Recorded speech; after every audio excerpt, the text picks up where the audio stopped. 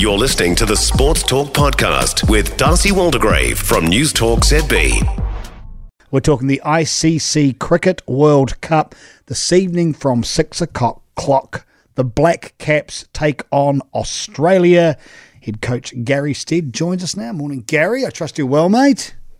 Yes, very well, thank you. Looking forward to the game coming up. I expect nothing's changed as far as your preparation has gone. From what I can gather, talking to your players and seeing the way you guys have operated, it's very much one step at a time. You don't tend to tweak much, do you? That's 100% right. We're pretty clear on the way that we want to play and the roles that guys are in. And it's been nice up here in Dharamshala. We've had 2 or 3 quiet days where guys have just had a chance to, regroup and refresh a little bit before we go again for this last little push. So I think it's come at a nice time, this small break, just more mentally, more than anything, just for guys to be able to recharge and be able to go again. There's been a rhythm that you've been in for some time, though. Is that a fair thing to say? This is the way that you like to coach and the way that Blackcaps, you get the best results out of these guys? I think for us, we're really clear that every game is only worth 2 points, so it's not worth any more or any less. So it's regardless of whether you're playing India or the Netherlands, that you prepare the same. You try and go out and give every game the same respect that it deserves, and the result ultimately looks after itself. But what we can do is control the way that our attitude towards the game and the way that we prepare towards it. It's been a very up and down tournament. There's been some extraordinary results. Both times there's been some crazy victories where you didn't see them coming and some victories that have just been utterly overwhelming. What do you put that down to, the big differences in all these fixtures, Gary?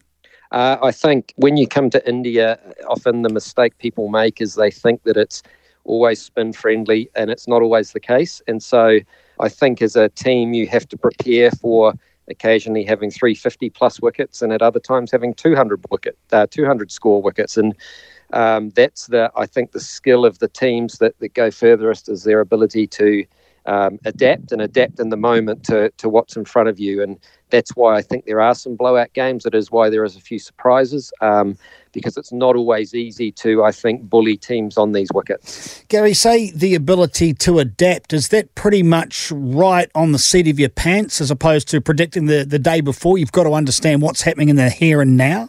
Absolutely. I think conditions can change quickly. We are seeing dew in the evenings, which is having a little bit of a factor. The other thing for us, interesting, it's our first day game as well. So it just puts a slightly different spin on things.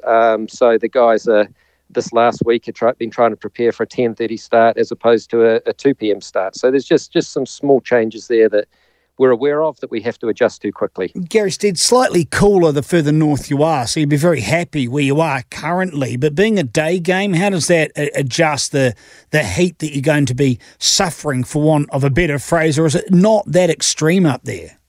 It's not so extreme up here at Dharamshala, so it's pretty similar to a New Zealand summer, really, I would imagine, in the heat. We're at altitude as well, so we're sort of 1,500 metres up, and it is slightly cooler, but then our next game we'll get further south down to Pune and then down to Bangalore, where I expect it to be very, very warm and sticky again. So, again, that's part of the things you have to adapt to throughout the tournament. We've done Chennai already, where it was extremely hot and sticky, so it's sort of been a nice break coming somewhat further north.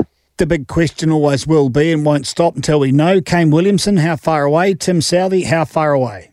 Tim's available as of now, as of the last couple of games, actually. He just hasn't been selected in the 11. Kane had his first lot of just a few very light throws yesterday, albeit with softer balls, just to try and see how the thumb felt.